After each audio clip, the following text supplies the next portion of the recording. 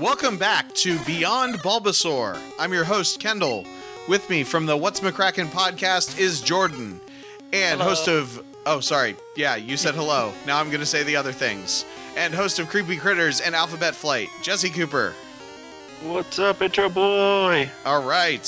So today we are talking about Cacnea from Gen 3, the cactus Pokemon. It's a grass type. So I liked the Fire Red Pokedex entry. It prefers harsh environments such as deserts. It can survive for 30 days on water stored in its body. I guess that wasn't that good. Maybe it was just the one that lots of them had. Based on a barrel cactus and a jack-o'-lantern. Oh, so I think it actually got a feature episode on the anime that I watched. I was just going to say, James had a Cacnea. Like, it was his partner for a while. Yep. So what happened in this episode, first the Cacnea shows up and saves him from Beedrill. And they run into a poacher who is stealing Ekinses. I think specifically Ekinses, or maybe it's Ekinses and Coughings. And then tries to steal Arbok and Weezing. My favorite moment in the episode is that the Ekinses are in a cage that's electrified, and Meowth just like grabs the cage and he's like, "I'm used to this electricity because of Pikachu." And then they actually end up having to release Arbok and Weezing because they learned from Ash, I guess. And it's Gen 3, so they can't have old Pokemon. They got to focus on new ones. Well, they have to have a Seviper and Cacturn. Yeah, eventually. Well, I love how that this is, I think, the second of James's Pokemon that get into habit of forcibly showing their love to James's detriment. He has very Yandere Pokemon. Because, like, it was in the first anime with his Vileplume, but we never saw it much because he didn't use it. But every time he did, he got eaten by it. Mm-hmm. But Cacnea, and I forget if it evolved into Cacturn form, but would always just like immediately jump at James's face to give him a hug.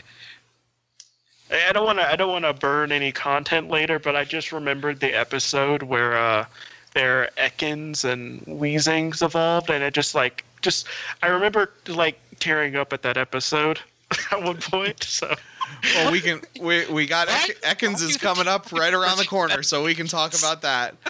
Oh my god!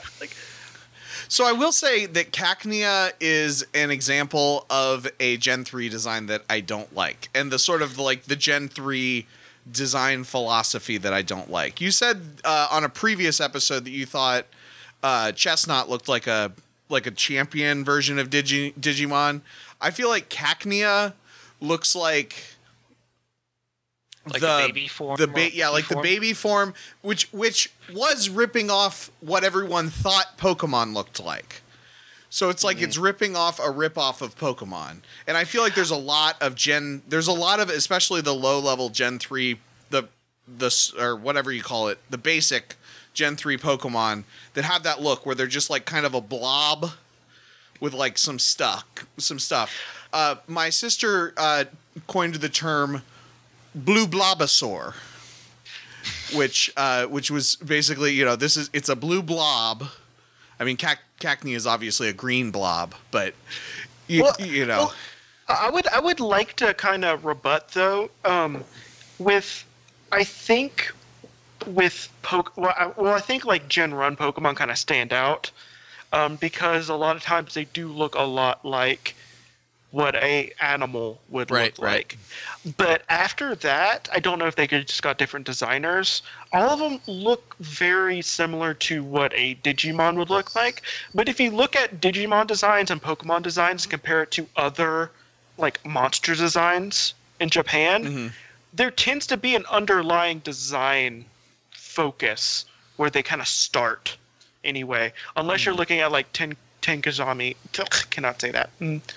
Shinkazami Tensei, or however you say it. Stuff. Shinigami Tensei. Yeah, Shinigami Tensei. But you could probably like if you lined up some monsters from Yokai Watch and some monsters from that supposed next gen Pokemon, and maybe throw some stuff from like the 6th gen in there, I'd probably not be able to tell the difference. So I think a couple of the gens have distinct looks. So this is sort of my thought. I think Gen 1 has its, Gen 1 looks like Gen 1. Like they're, like you said, a lot of them look like animals. A lot of them are so iconic that you can't divorce yourself from that.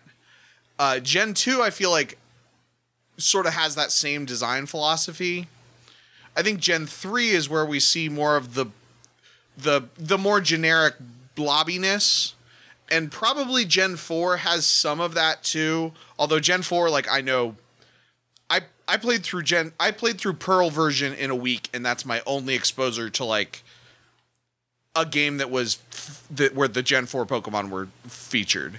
So, like, and then Gen 5 I think has its own design style as well, I think, because, and it may just be because you only see the black and white Pokemon.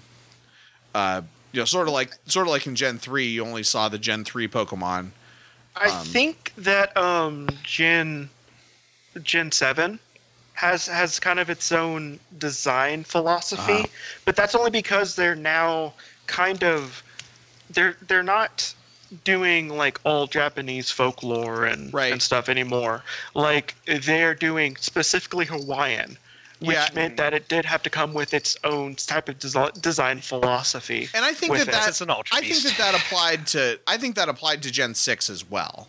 Yeah, it did. It applied to Gen 6, but my defense for Gen 3 is it's the first Pokemon game on a new system. With completely new graphics. Mm-hmm.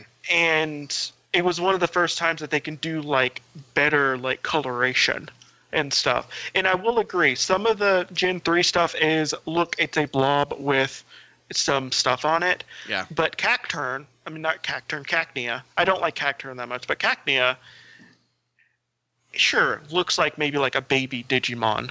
Mm-hmm. But at the same time, it's a really well designed baby Pokemon because you could tell what they're going with it. Yeah. They were doing basically a jack-o'-lantern cactus, and it looks incredibly adorable, and I love it, and I would hug it if it didn't poke me to death. Mm-hmm. Yeah, I think Cacnea is not, even though it's an example of the design philosophy that I don't like, it's not the most egregious one. Yeah, there's definitely more egregious ones in the 3rd gen. Yeah. But at the same time, I think the 3rd gen was way more inspired than the 2nd gen. Well, the 2nd gen was a sequel. The 2nd gen was a sequel, and if they had DLC back then, it probably should have just been DLC. Like Black and White 2. Yep.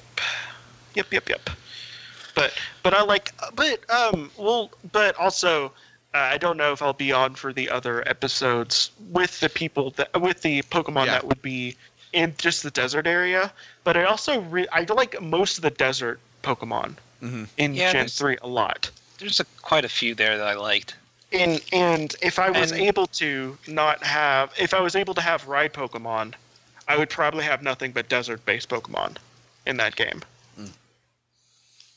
So, yeah, I'm done. There is one thing I wanted to...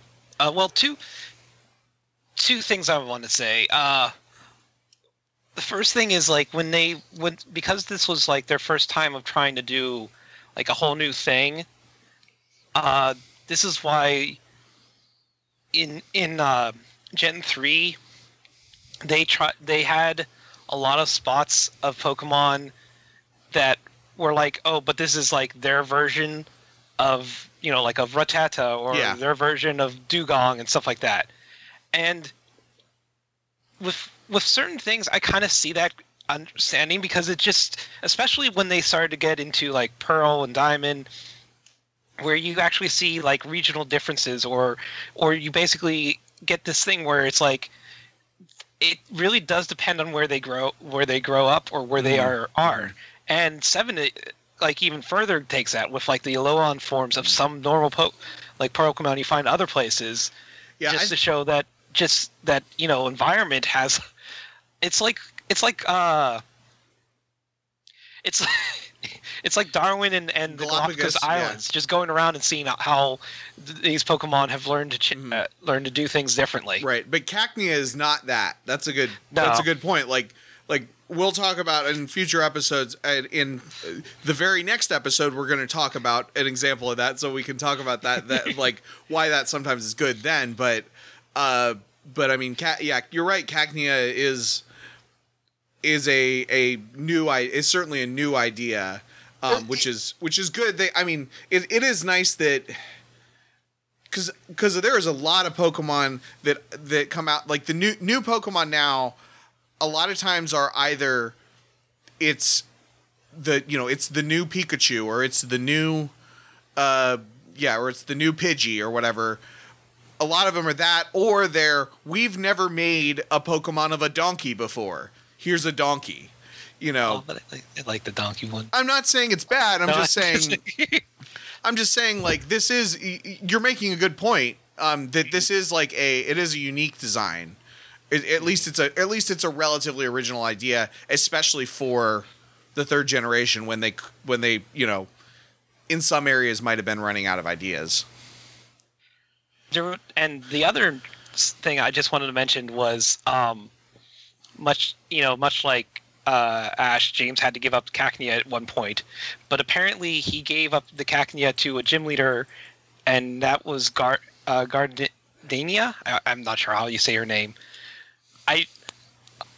All I remember is Gardenia is the one who, when you meet her, and I think it was in like Black and White, she has a Bulbasaur or a plant Pokemon that she specifically tells them to use Vine Whip on her, like in her thing, and people were just making a lot of jokes about that, and the fact that we have a Cacnea that hugs people with needles, I think is very, very, very, very much going in line with what people think. All right. Oh, speaking of, I need to make next Pokemon game I get the chance to. I need to make the Snuggle Me Forever team. And Cacnea and Mimikyu is going to be on that team. All for right. Sure. What about the stepping one? I don't know. Does that count, or is that too painful? Too painful. No, Okay. It has to be things that would be painful to snuggle. Or needs to be snuggled forever. All right. Okay. All right. Well, thanks a lot for listening, everybody. That'll do for this week. We'll see you next time.